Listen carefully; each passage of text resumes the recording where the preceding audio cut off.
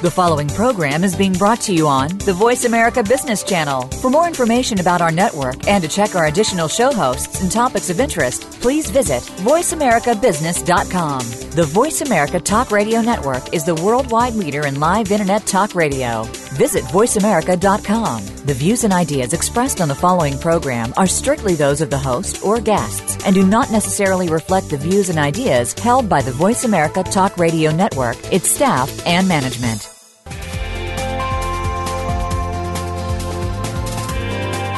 Welcome to a very refreshing hour of business talk. This is Digital Industries Changing the Game, presented by SAP. The best-run businesses run SAP. You'll hear from the innovators who know how to use game-changing technologies and business strategies to shake up the status quo in your company's digital strategy and help your organization move in exciting new directions. Now, here's your host and moderator, Bonnie D. Graham.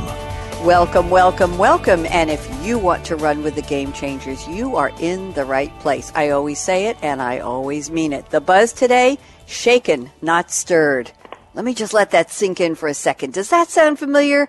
If you're a James Bond 007 fan, that's how he liked his Vesper martinis prepared. But I digress. Let's look forward to what's happening in the world of ProServ professional services. By 2025, goodness, that's not that far away, the world's largest professional services firms could have no employees thanks to the perpetual disruption of digitalization. That's a lot of big words in there, but we're going to help figure it out during the course of the show. Why did I say this?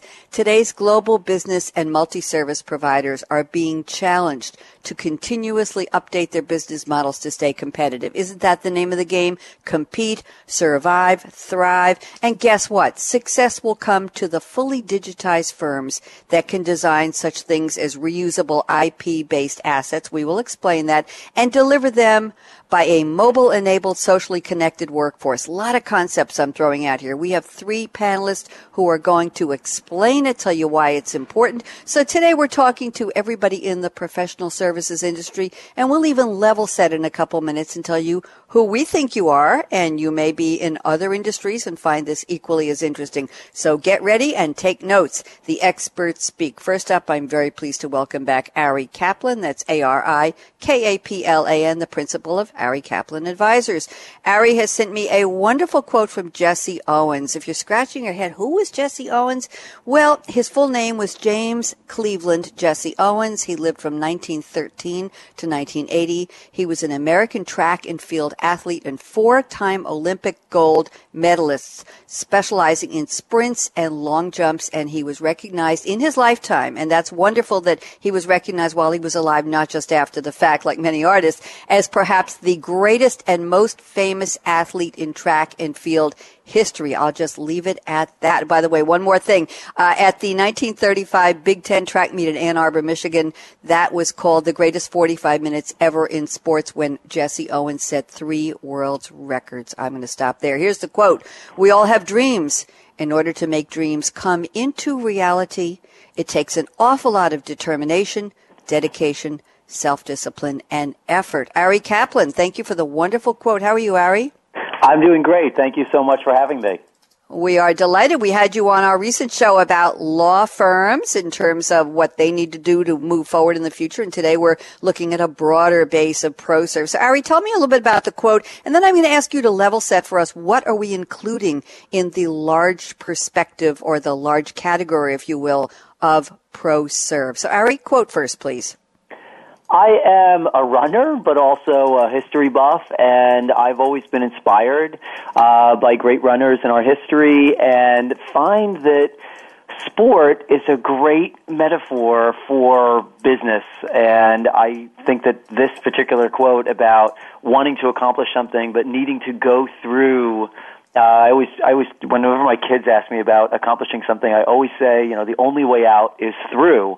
And I want them to recognize that there are certain things that you need to accomplish in order to get somewhere else and to get to the place that you're trying to, sort of achieve something with. And I think that running is a great example of that because runners run. It's not that they run so fast, it's that they run often, they run regularly. I've run a few marathons myself. I'm running the Chicago Marathon in the fall, and I find it to be a very peaceful, thought-provoking experience, and I think business, especially professional services, can really provide that.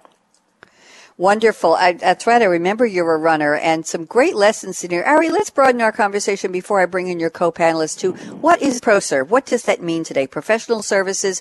Who are these people we're addressing? Who's going to benefit from the information on today's show, please? I am the author of a couple different books, one of which is called Reinventing Professional Services, Building Your Business in the Digital Marketplace. And so when I chose that topic, I spoke to folks in financial services, in architecture, in accounting, in veterinarians, all kinds of medical professionals, healthcare. The range is so extraordinary these days, and of course legal services, and the range is broad because the nature of who's providing services and what they're providing those services for in a variety of growing industries is equally broad. So I think that it is inclusive of lots of different organizations that are in many ways leveraging technology and personal service and trying to find a middle ground that carries them into the future. Thank you. And Ari, just quickly, would this preclude somebody who's providing professional services who also has a product, such as they create an app, which could be seen as a service, or in a sense, thinking of it as a product, or a book on how to do something, a how-to or a technical manual? Would they still be professional services, or would they go into the production or producer category? It's interesting that you ask that because, as you know, I have developed some technology and that includes an app, and so I walk this weird line of being in professional services and yet also being a technology provider. I don't think it precludes them. I think that, the people who do that are enhancing what they offer, trying to find different platforms in an increasingly diverse technological marketplace, and so what they're trying to offer is a broader form of professional services, just leveraging technology to enhance it. Thank you very much. Good answer. Yes, I remember you said that last week. Very interesting to know. Okay, and I wasn't picking on you, by the way, but it's a great to have a living example, Ari. Thank you, Ari. And now let me welcome our second panelist, a newcomer to Game Changers Radio. His full name is Mitrankur Majundar, and he told me we're such good friends after one brief call last week that I can call him Mit, M-I-T, and he is a vice president and regional head of services in the Americas at Infosys. Shout out to all of our friends at Infosys. And Mitt has sent me a quote from Thomas Jefferson. Now, who doesn't know Thomas Jefferson? But let me just give you a little background. He lived from 1743 to 1826, an American founding father, a principal author of the Declaration of Independence in 1776. He was second vice president of the United States from 1797 to 1801, and a proponent of democracy, republicanism. I don't think they were splitting parties the way they do in those days today, the way they were then, and individual rights. But what's interesting is that he was a man of many talents. He was a surveyor. He was interested in mathematics, horticulture, inventions, and architecture. So I think we have a Renaissance man here in Thomas Jefferson. Here is the quote. It's 6 little words that pack a punch. Every generation needs a new revolution. Mit Majundar, welcome. How are you today? I'm doing great. Thanks for having me here, Bonnie. So good to be speaking to you and my colleagues, Ari and Patrice. Thank you very much. And Mitt, tell me, are you a big fan of Thomas Jefferson? How did you pick a quote that's so brief and yet is so powerful? Talk to me. I'm just impressed with the way a visionary, like Thomas Jefferson, who wrote the Declaration of Independence, also had the foresight to think that things have to change drastically. Revolution has to happen in every generation to change the status quo. For example, we have heard of so many revolutions, like agricultural revolution, industrial revolution, etc. And now in industrial revolution itself, there was a revolution of mechanization of the textile industry. That is how the factories are born. And then the second industrial revolution came when Henry Ford mastered the moving assembly line and brought in the age of mass production. And now we are witnessing this third industrial revolution, which is digital revolution, right? I mean, the whole Internet of Things, nanotechnology, and so much more. This is an era where everything from smell, touch, actions are being digitized. It is just an exciting time for all of us. Thank you, Mitt. Very interesting. And when you mention about every generation, I'm thinking there are many practitioners of professional services who've been doing it for a long, long time. Will they embrace this digital revolution, evolution? Do they know it's here? Do I'll say old-time law offices, medical offices, do they get it that things are happening, that consumers, patients, clients, whatever you want to call them, customers, need a faster response? They need a more global approach. They need it now, and digital is the way. What do you observe, Mitt? Absolutely. See, obviously there will be some resistance in the beginning, but more and more I have seen in every field, whether it is, field of medical science or whether it is a field of hotel industry or travel industry, wherever you look at, right, people have embraced it. I mean, this is helping them reach the consumer faster. This is helping them get the products into the market faster. This is helping them generate more efficiency, reduce the cost of giving services. So, there will be some resistance in the beginning, but those days are gone. I think, more and more people want to figure out ways how to leverage it more. That is what we are observing in the industry right now. Thank you very much. Appreciate that, Mitt. Pleasure to meet you. And now let me welcome our third panelist, who's already been alluded to by Mitt. It's Patrice Cappello, Cappello, North America Industry Lead for the Professional Services Industry at SAP. And Patrice has sent me an interesting quote. Some of you might find the source of the quote interesting. It's one of the 6 things that Charles Darwin never said. And we've had this quote on the show before. The quote stands as very interesting, but most students of what Darwin didn't say attribute this to a Louisiana State University business professor named Leon C. Megginson, who in 1963 was addressing the convention of the Southwestern Social Science Association. I'm going to stop right there, read the quote. Here it is. "It is not the strongest of the species that survive, nor the most intelligent, but the one most responsive to change." Patrice Cappello, welcome back. How are you, Patrice? I'm great. Delighted to be here, Bonnie. We are too. Now, funny story, when I told you that it really wasn't from Darwin, you said, I don't care. I still want the quote. Now, I applaud you. I really do. So what's so magical about this quote? I think I know, but why don't you tell our listeners, Patrice? I sure will, but I must start by saying I hope I'm not your first guest to provide a quote with the wrong author.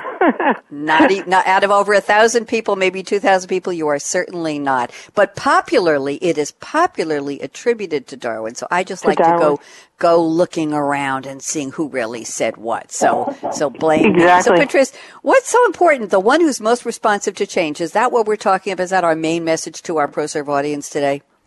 It is. I really thought this quote said it all. It's what firms are experiencing, especially in the last 10 to 15 years with globalization, with more sophisticated customers and the technology cycles being shorter and shorter and shorter. It's the firm that is responsive to the change. First of all, admits there is a change happening and creates a plan to respond to that change that will survive and move to the next level. And the ones that, essentially what we're saying is status quo, business as usual is not working. And it's what Mitt sees out there every day, it's what Ari sees out there every day, and it's what I see out there every day. And I think the quote really encapsulates the imperative that companies are feeling that they need to change the way they're doing things in order to maintain their current position or continue to be relevant to their clients most specifically. Thank you, Patrice. I'm going to pose a quick question to you, and we can have the rest of the panel answer it. In terms of newcomers to ProServ, are they going to be able to hit the ground running because they know, because they're in the digital economy, they're in the age where digitizing everything, the hyperconnectivity, Internet of Things, many of them, young millennials, older millennials, have cut their teeth on this technology, and they get that this is what they need. Are they going to have, I'll put quotes around the next word, an unfair advantage over longer term, meaning older ProServ practitioners, Patrice, who are having to adapt and change versus the ones who start the right way? What do you see? I couldn't agree more that, yes, that is true. And I got to see it in my career in the late 1990s where these startups were popping up all over the place with the dot-com boom. And every one of them, because I was selling technology then as well, were looking to put infrastructure in place for starters. So they had this advantage that maybe older companies didn't have, in that they understood from day one that technology was going to be one of the main enablers for the firm. So they have that, and they also, for another reason, can be more agile because they're not weighted down with these legacy systems and and business models that may inhibit the way they need to grow and the way they need to change. So I absolutely agree that these newer, younger companies may not be newer, younger people, but newer, younger companies have the agility to respond to change and really do see technology as one of the key enablers to getting where they need to go. Great point. Thank you. I'm glad you agree. Ari Kaplan, let's get your POV on this before we ask what you're drinking today. Ari? The next generation does have an advantage, except in professional services, there's a lot that's based on trust, that's based on experience. There's a wisdom factor that newer organizations may lack. And so in this case, a larger organization that actually has a plan to embrace technology and showcases its agility as opposed to mimicking the agility of someone that's new may have a greater advantage, which is contrary to other industries where if I layer in technology and I'm smarter, faster, cheaper, I might have that advantage. But in professional services, I think because of the trust factor, there's just as much of an opportunity for a larger institution to be competitive when they're layering technology as opposed to simply losing market share to someone who's newer and cooler. Thank you. Let me get Mit Majundar's POV on this. Mit, talk to us. What do you think? I think I agree with what Patrice was saying, right? This information and knowledge is getting digitized. It is available everywhere in the public domain. So the competition is coming from everywhere. If you look at Airbnb, it has become a competition to hotels. If you look at Uber, it has become a competition to rental cars. So the firms that have been in existence for a long time, they have to think of different ways to bring value to their consumers. They cannot live on what they have been doing. Totally agree with Ari what he was saying about experience, the trust factor. But remember, only the knowledge is not good enough anymore. People have to bring additional value because knowledge is digitized and it is available to everybody. The entry barrier has sort of gone down. It has reduced a lot. Anybody can come in. Competition come from anywhere, in my opinion. Very interesting point. Yes, I teach some tech classes at my local adult education center, and I had a man who came in supposedly for Blogging 101 last week. Turns out he's ready to start his own consulting business, but he's been working in the finance industry for 30 years. He wants to take all of that knowledge and become the go-to guy for a very niche offering based on a newsletter he has written for a very large finance organization. Ari, you'll appreciate this. So I said to him, have you checked to see who owns the intellectual property of what you were doing, the name of that newsletter, what you were doing under the auspices in their halls and walls using their computer, sitting at their desk all these years? And he said, no, I think I ought to. I said, well, who do you think you're going to call, Ari? And he said, well, I think Queens County in New York has a hotline you can call for $35. You can get a lawyer's opinion on what you need to do. And I just sat there and didn't say anything. Ari? Yeah. Was I? Talk to me, Ari. He's definitely got some challenges. He should certainly call a lawyer for sure. Yep. Question is, which is he going to call, a young lawyer, an old lawyer? Is he going to call a lawyer hotline and take it for? I just was so worried about him. Anyway, we had a good session. So Ari Kaplan. Now we all need a refresher. The pause that refreshes. Ari, what are you drinking today? Where are you calling from? And what's in your cup today? Or what are you planning to drink later? I'm calling from my home office in New Jersey, and I'm drinking today a banana strawberry smoothie. I'm a big smoothie drinker. We actually had our 2-year-old twin niece and nephew with us this weekend. They were big fans of strawberries, so we had a bunch left. And it's a sunny spring day, and I wanted to have a little smoothie on this wonderful sunny day. How nice. Do you put any sweetener in it, or just what goes in as the base? Never. What's the liquid? There's sort of natural orange juice and some almond milk, but otherwise just a bunch of fruits. And the smoothie is funny to me because I think a smoothie is a great example of how you need to be able to explain things. If you can explain things in the same way that you can explain how you make a smoothie, I throw in some strawberries, some bananas, some almond milk, whatever, you'll always be able to kind of capture and maintain the attention of your audience. If you can't do that, and whatever you're explaining, you're describing, your service, your offering is too complicated, you lose them and you never really make that connection. Thank you very much. Very interesting. Mitt, we had a little bit of philosophy with this drink. Mitt Majundar, where are you calling from, and what are you drinking today, or what do you prefer to drink? Bonnie, I'm calling from Infosys office in Plano, Texas. I am drinking something called chai. It has become a very popular drink nowadays around the world, but I love a very simple, straightforward, hot cup of chai. No fennel seeds, no cardamom, no cinnamon, no spice basically. It's a very common drink in India. We put tea leaves in a pan, some water, boil it, put some milk and sugar, let it boil for a little while, and it is ready to drink. So this is something that I can have any time of the day, and you can buy a chai in any nook and corner in India. People would put small tea stalls in India and just sell tea and nothing else. I just hope one day we will see India-style chai stalls in different airports around the world. I can tell you there will be many buyers.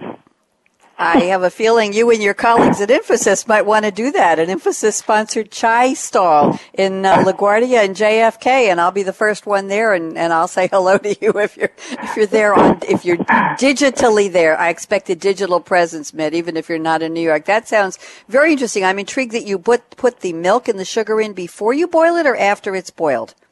After it is boiled once, and then okay. This is my style. I put a little bit of milk and sugar after that and let it boil a little bit while. That's what I thought you said. Interesting. Going to have to try that. Thank you, Patrice Cappello. Where are you, and what are you looking forward to drinking or drinking right now? I am calling in from outside of Boston, from Westford, Massachusetts, my home office, and I'm drinking a simple cup of water. It's not very exciting, but today is one of those Mondays where you say we're starting fresh tomorrow. I had a wonderful dinner with my husband and my sons and my mother yesterday. We went out for fondue, and I definitely overindulged in the cheese and the chocolate fondue experiences. And what were you drinking to wash down that fondue, Patrice? Anything interesting? Nothing that interesting, just water. Okay, so you're recovering today with water. I appreciate that. I didn't overindulge for Mother's Day, but I brought some pre-cooked food from a wonderful, it's an Italian market / deli where people line up 3 deep to buy their things like balsamic salmon and teriyaki salmon and haricot verte with almonds and beautiful sweet potato wedges that have been grilled and salads and chicken, and everything is just so delicious. You wish you had the one with the recipe. So there's no shame in saying I got it in the name of the store. So I brought a bunch of that to my mom's, and we had a lovely, lovely lunch. And I think we mostly drank water. So I'm drinking water again. As Ari and Patrice know, they don't let Bonnie have caffeinated beverages on radio show days, and we know why. So there, cool, clear water, pink straw. Ari, the pink straw worked because it is sunny here. I guess you know in New Jersey, and Patrice knows here in Boston. I'm on Long Island, and thank God, we have a beautiful sunny day today. Everybody feels better. Okay, so let's go to take a quick break. And our topic today is ProServ, Professional Services Providers, new business models for the digital economy. What are you doing now? What should you be doing tomorrow? What should you be thinking about doing for the long-term future? How are you going to survive? And the buzzword, I think, is still shaken, not stir. We got to shake it up, baby. So don't even think of touching that mouse, that app, that dial. We will be right back. Michael out.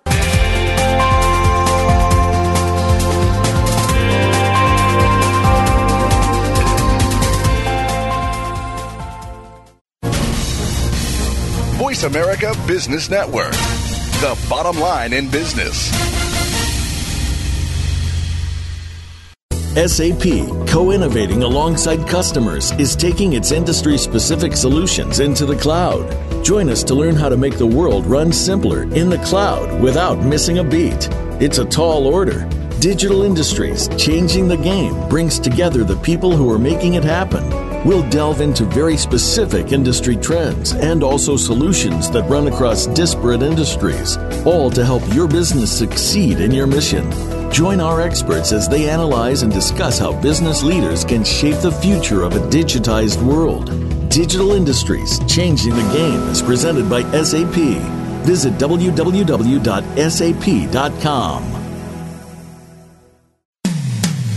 When it comes to business, you'll find the experts here. Voice America Business Network.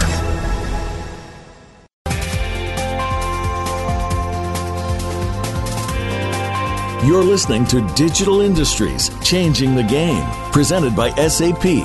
Email your comments and questions to bonnie.d.graham@sap.com. And you're invited to tweet during and after the live show at Twitter #SAPRADIO. Now, let's get back to Digital Industries, Changing the Game.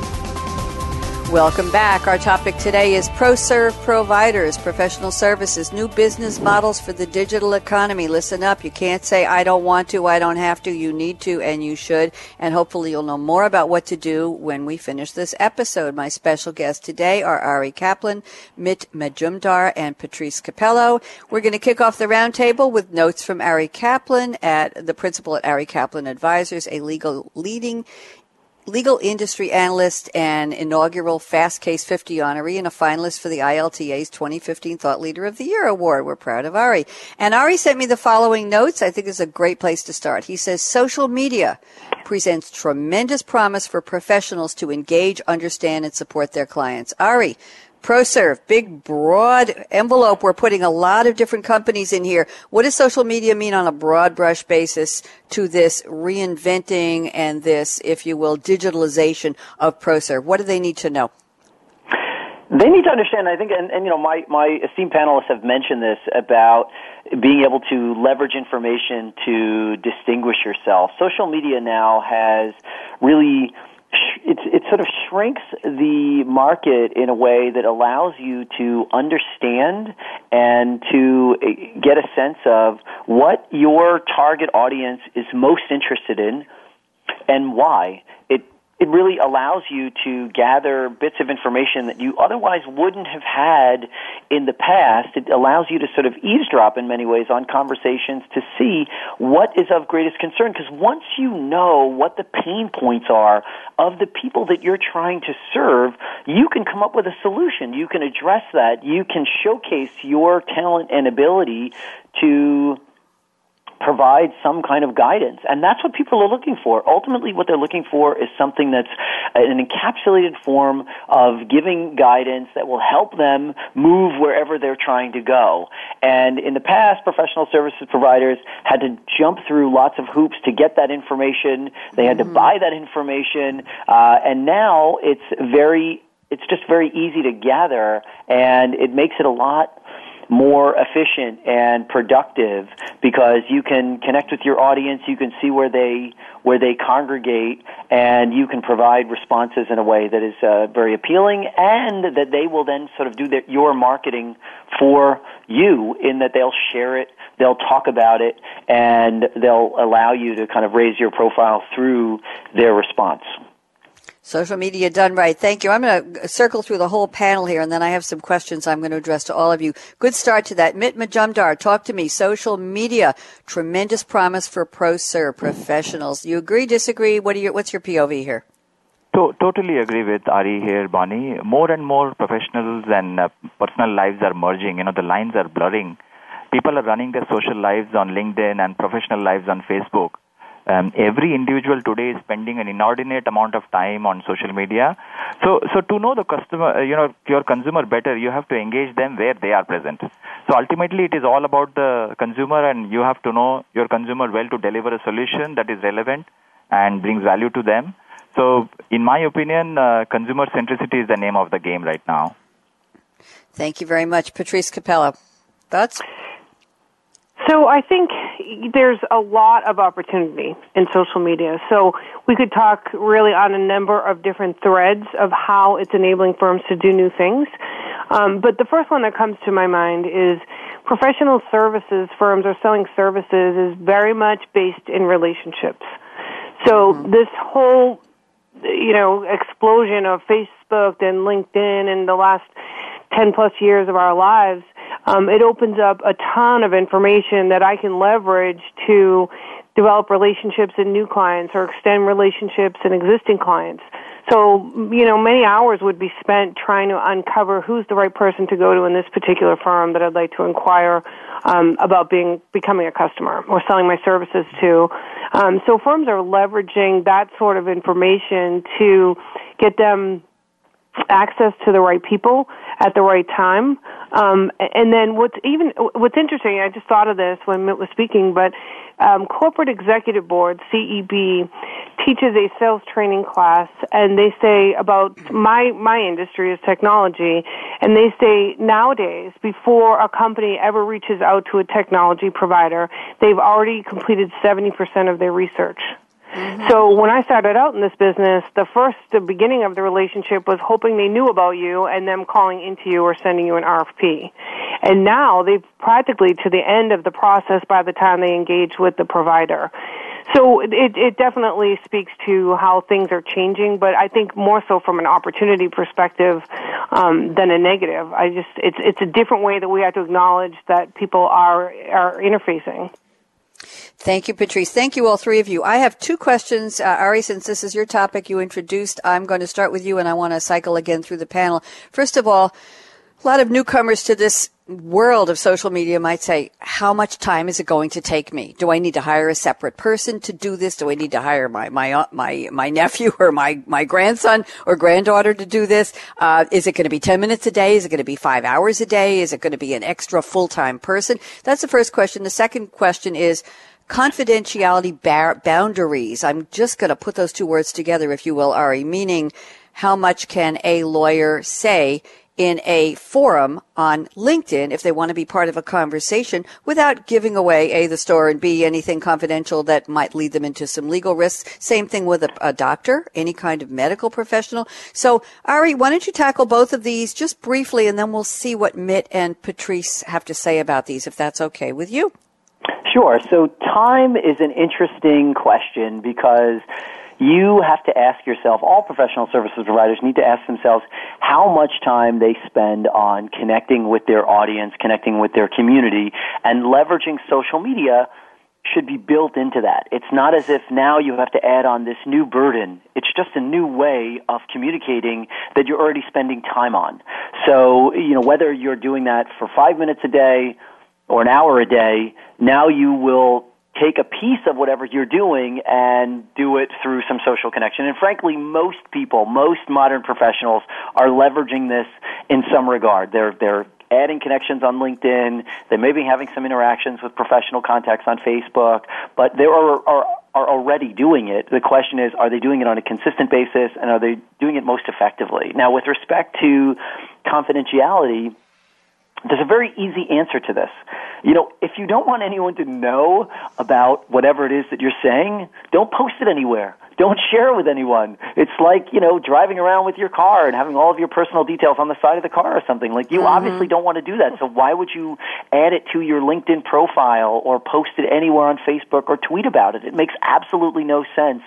So you can certainly provide information. If I'm a lawyer and I'm practicing in a certain area, if I'm a technology provider, or if I'm working in any other area of professional services, if I'm an architect and I want people to know the 5 things they need to know when they're designing X, Y, or Z, that's totally okay. But to reveal sort of client confidential information, it makes no sense to do that. So why would you bother, just because you have this new tool to do it on, why would you bother violating that core principle just because technology now makes it easier?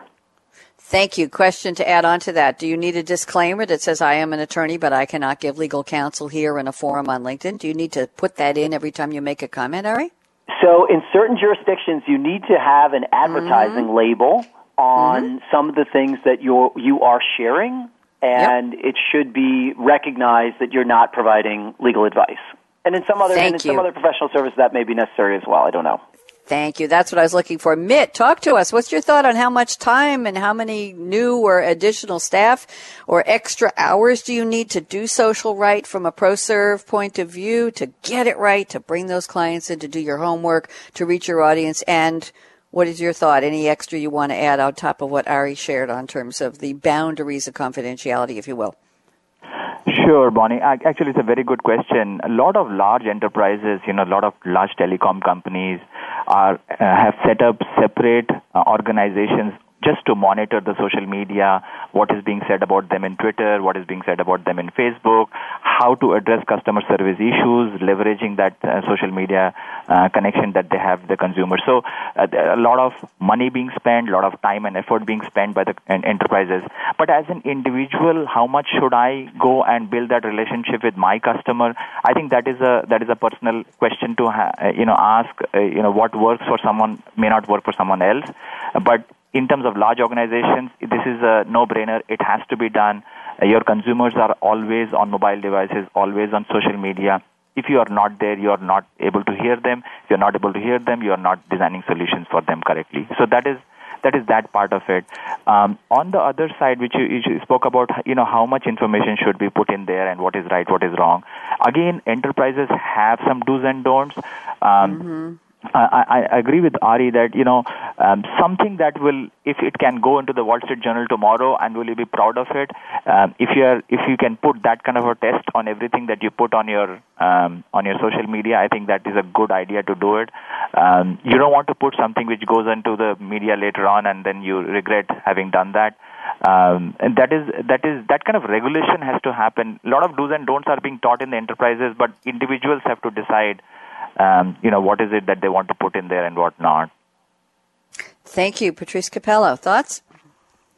Yeah, what's interesting is listening to this conversation and thinking it sounds very similar to the experience of teaching your children about how to use social media responsibly. Well put. Very well put, Mom.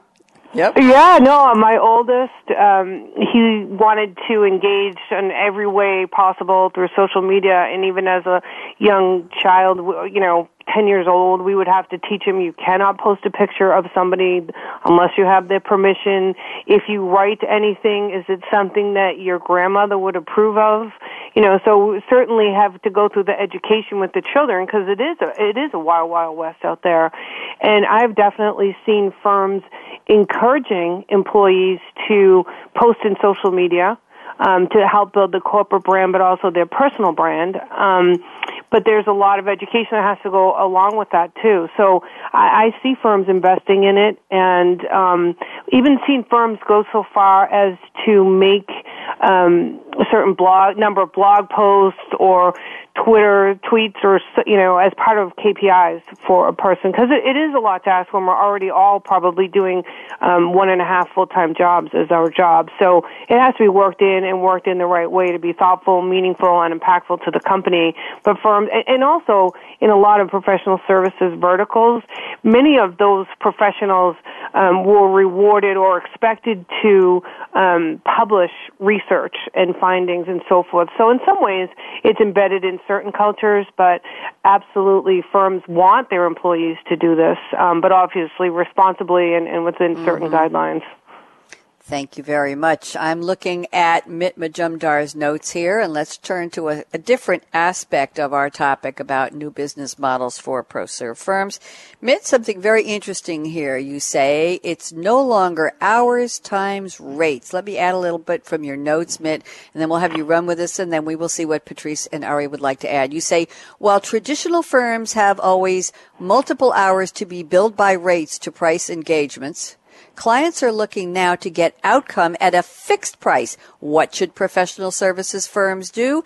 And Mit says to start out, figure out how to digitalize your processes so they're predictable, measurable, repeatable, and this will not only lead to fixed price engagements, it will ultimately improve your margins. Sounds very interesting. Mit, why don't you introduce us to what they need to do? How do they start? Yeah, absolutely. So, traditionally, this is what has been happening, as you mentioned, right? You just multiply the billing rates with the hours, and you come out with the engagements, and you assume that the engagements will just go on and on and on, and during the course of that, you hope that the customers benefit by the outcomes that you are giving. But obviously the resources are limited. The cost pressures are there. Not all companies are just facing this problem of increasing the revenue and reducing the cost at the same time. So times are very different, and expectations from the customers have become more towards, can we share the gain that comes out of the project that I'm giving you? Can I get a definitive outcome from this engagement? What would that outcome be? So the questions are very, very direct and difficult, and the best thing for us as professional services firms is to increase the predictability, increase the ability to predict the outcome that is going to be, and you have confidence in signing those contracts when you are doing it. And if you have done it many times, that is one way of doing it. But again, you're depending on the people who are doing it. But if you sort of digitalize all that, if you automate a lot of the work that you are doing, and hence the outcome that will come will be dependent a lot on the tools and less on the people in some form or shape. So if you are able to do that, if you are able to set processes and templates that you have, if you have done this similar kind of a project, if you have done it for a long period of time, you can develop certain defined processes and templates, and then the tools as well. And if you're able to marry all those and come out with a fixed price engagement or outcome based engagement, the chances of success are very, very high. And at the same time, what it does is that it reduces the time to get that project out of to the market, or even the cost that is associated with that. So it benefits the end customer, it benefits you, it creates predictability. I think it is a win-win for both the parties, in my opinion. Thank you. Appreciate that. Patrice Cappello, thoughts? Agree, disagree? I agree. I do think that, and maybe challenge, or not challenge, but add some additional color to what I see. So customers are definitely, what Mitt said is spot on. They're just not willing to say, okay, charge me the number of hours it takes, whatever that's going to be, times a fee, and that's what I will pay. So as customers have become more sophisticated and more demanding, because they're more knowledgeable, they're saying, hey, service provider, you need to take some of the risk on as well. If you're coming in here claiming you're going to be able to do this, this, and this for my company, I need you to put some skin in the game too. And that's what translates to more of the fixed price engagement. So that means I, as the provider, am taking on some of the risk, because if I don't deliver in the number of hours I'm expecting, I lose. That's right. Or my profit margin goes down. So I would say that it's a lot of the client demand that's creating the value-based outcome or value-based engagements that we're seeing. And then, also what that creates then internally in your organization is you have to deliver those services exactly according to plan. So I can't just bill whatever it took. I can only bill for what I told the client I was going to bill for up front in that fixed price. So I better introduce good processes and discipline within my organization to ensure I deliver that work exactly according to plan. And that's one of the keys to that protection of your margin. Thank you very much. Ari Kaplan, love to get your thoughts on this. In my book, I actually talk about a concept of putting your business through a wind tunnel and streamlining it in such a way that all of the activities that you're doing have meaning. And in this case, I think the panelists have there's a great point here. It's about efficiency. How can I be most efficient? So if I can whittle down what I'm doing to a single fee, it gives the client predictability. It allows a shared risk, but it also enables the organization that's providing the service to do it in the most efficient way possible, so they can still maximize some profit, still give tremendous value to their client, but leverage technology to do sort of commoditized things that they otherwise would have an individual do, really allow them to concentrate their talent pool on the most high-value activities. Once they kind of put their business through this wind tunnel, they come out as an organization that's highly efficient and really trusted, and then they can even use their efficiency as a distinguishing characteristic, because the professional services market is so competitive, and this is a great way to stand out. Thank you very much. Very interesting. I want to ask a quick question. Is there such a thing today with this formulating a basic service at a basic price? This is what you get for this many dollars, and this is what you get for this added dollar. Such a thing as an a la carte menu. Well, this is great. We can give you this many hours, and this you'll get not the hours. We'll give you this service for this number of dollars. But if you want to add the whipped cream to the sundae, that's an extra $200. If you want to add walnuts, if you want to add macadamia nuts, and then have people add on, is that a viable model? Ari, I'm just going to ask you because of your book. It happens all the time. You see it in medicine, you see it in law, you see it in architecture, you see it in accounting and finance. It happens all the time, and it's effective for certain organizations.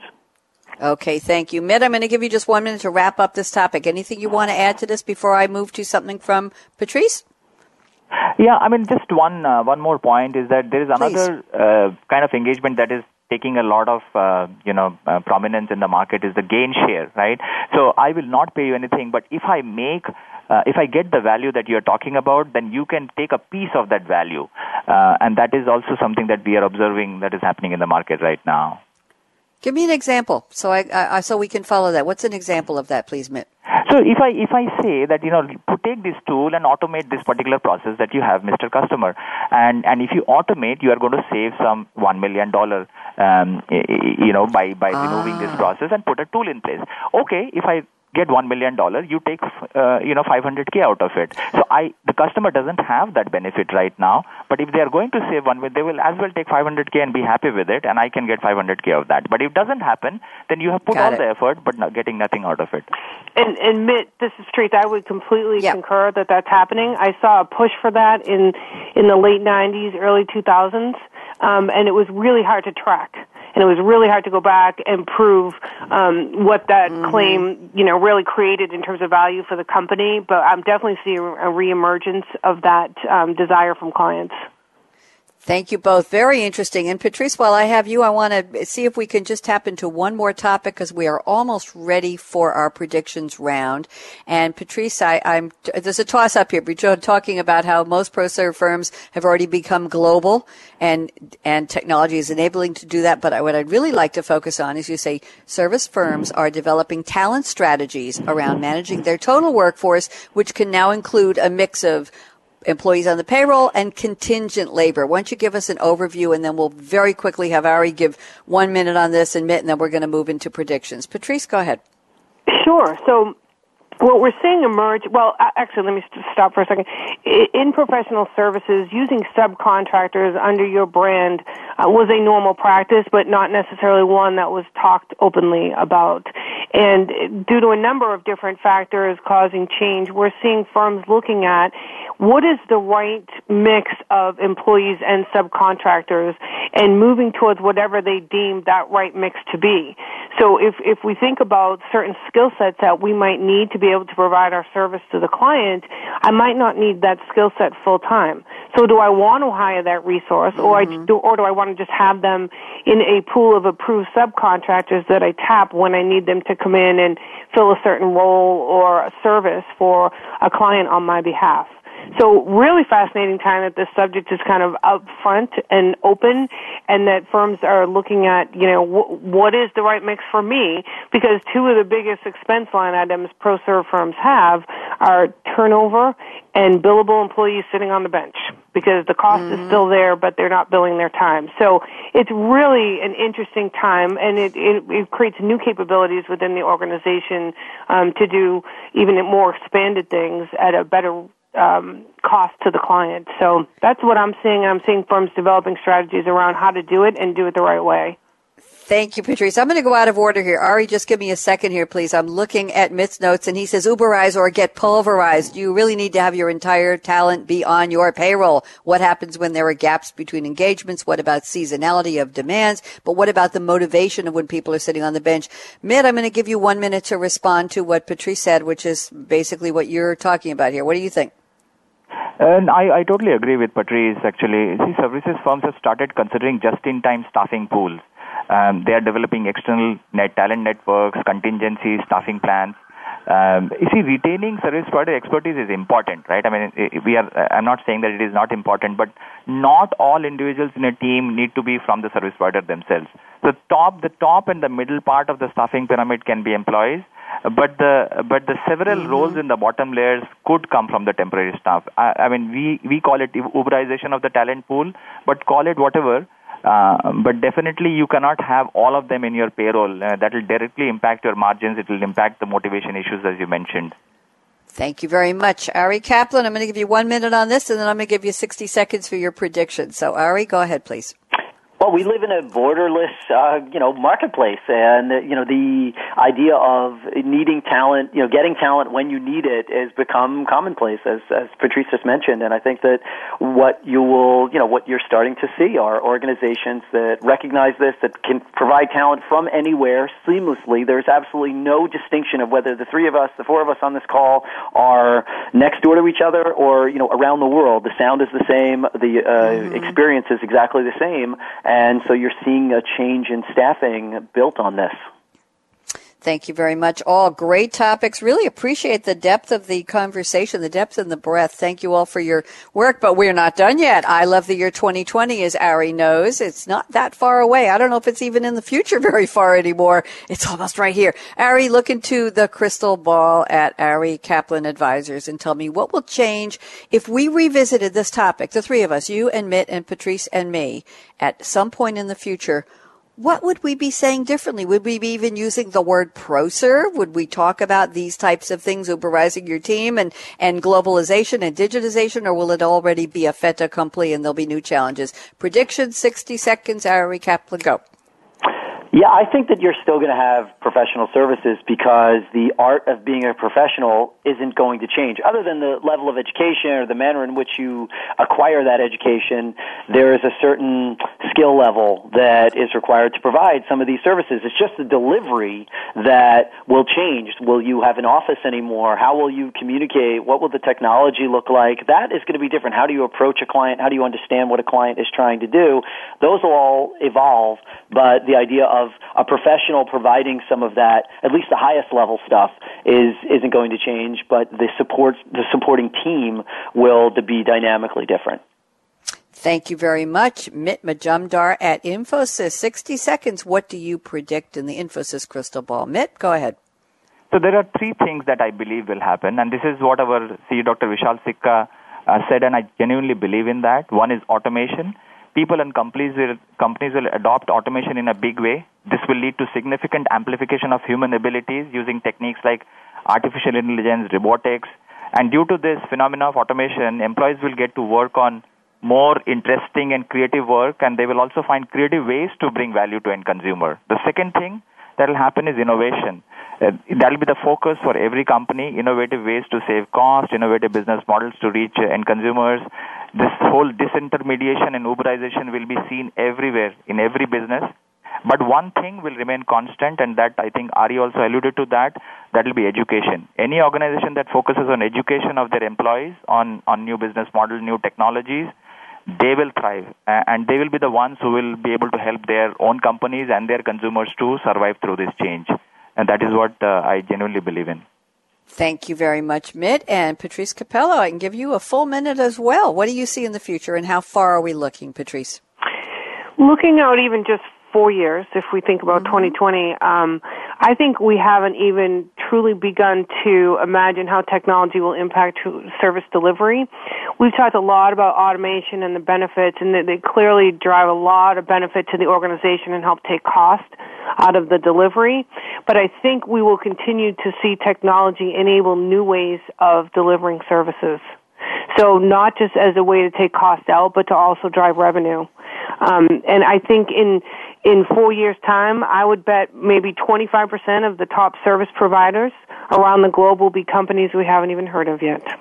Very interesting. Any new niche ProServ firms you can think of, Patrice? Anything that's going to emerge as an aha? Anything you want to predict?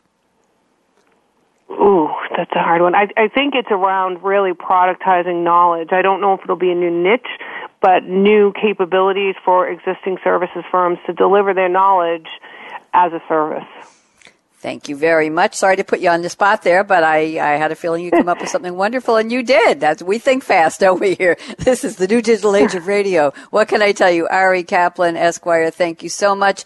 Ari, for joining us again. Mit Majundar at Infosys. A pleasure to meet you, Mit. Thanks for all your prep and all the great insights you shared, and shout out to your colleagues, Pramod Pratap, and our other friends at Infosys, and Patrice Cappello. A pleasure again to welcome you. And we have to do a shout out to Ginger Shimp at SAP for putting together this topic in this panel, and to the people who are at SAP sponsoring Digital Industries Changing the Game, Petra Benning and her colleagues. So I'm Bonnie D. Graham. We also have to shout out to Michael, our engineer at the Business Channel team as well. I'm Bonnie D. Graham, and here's my call to action. Fasten your seatbelt. What are you waiting for? Go out and be a game changer today. Talk to you again soon. Bye-bye.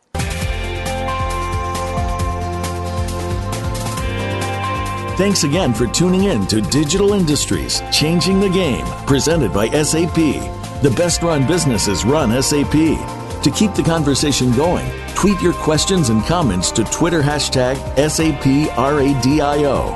Please join host Bonnie D. Graham again Tuesdays at 9 a.m. Pacific Time, 12 p.m. Eastern Time on the Business Channel. We wish you a positively game-changing week.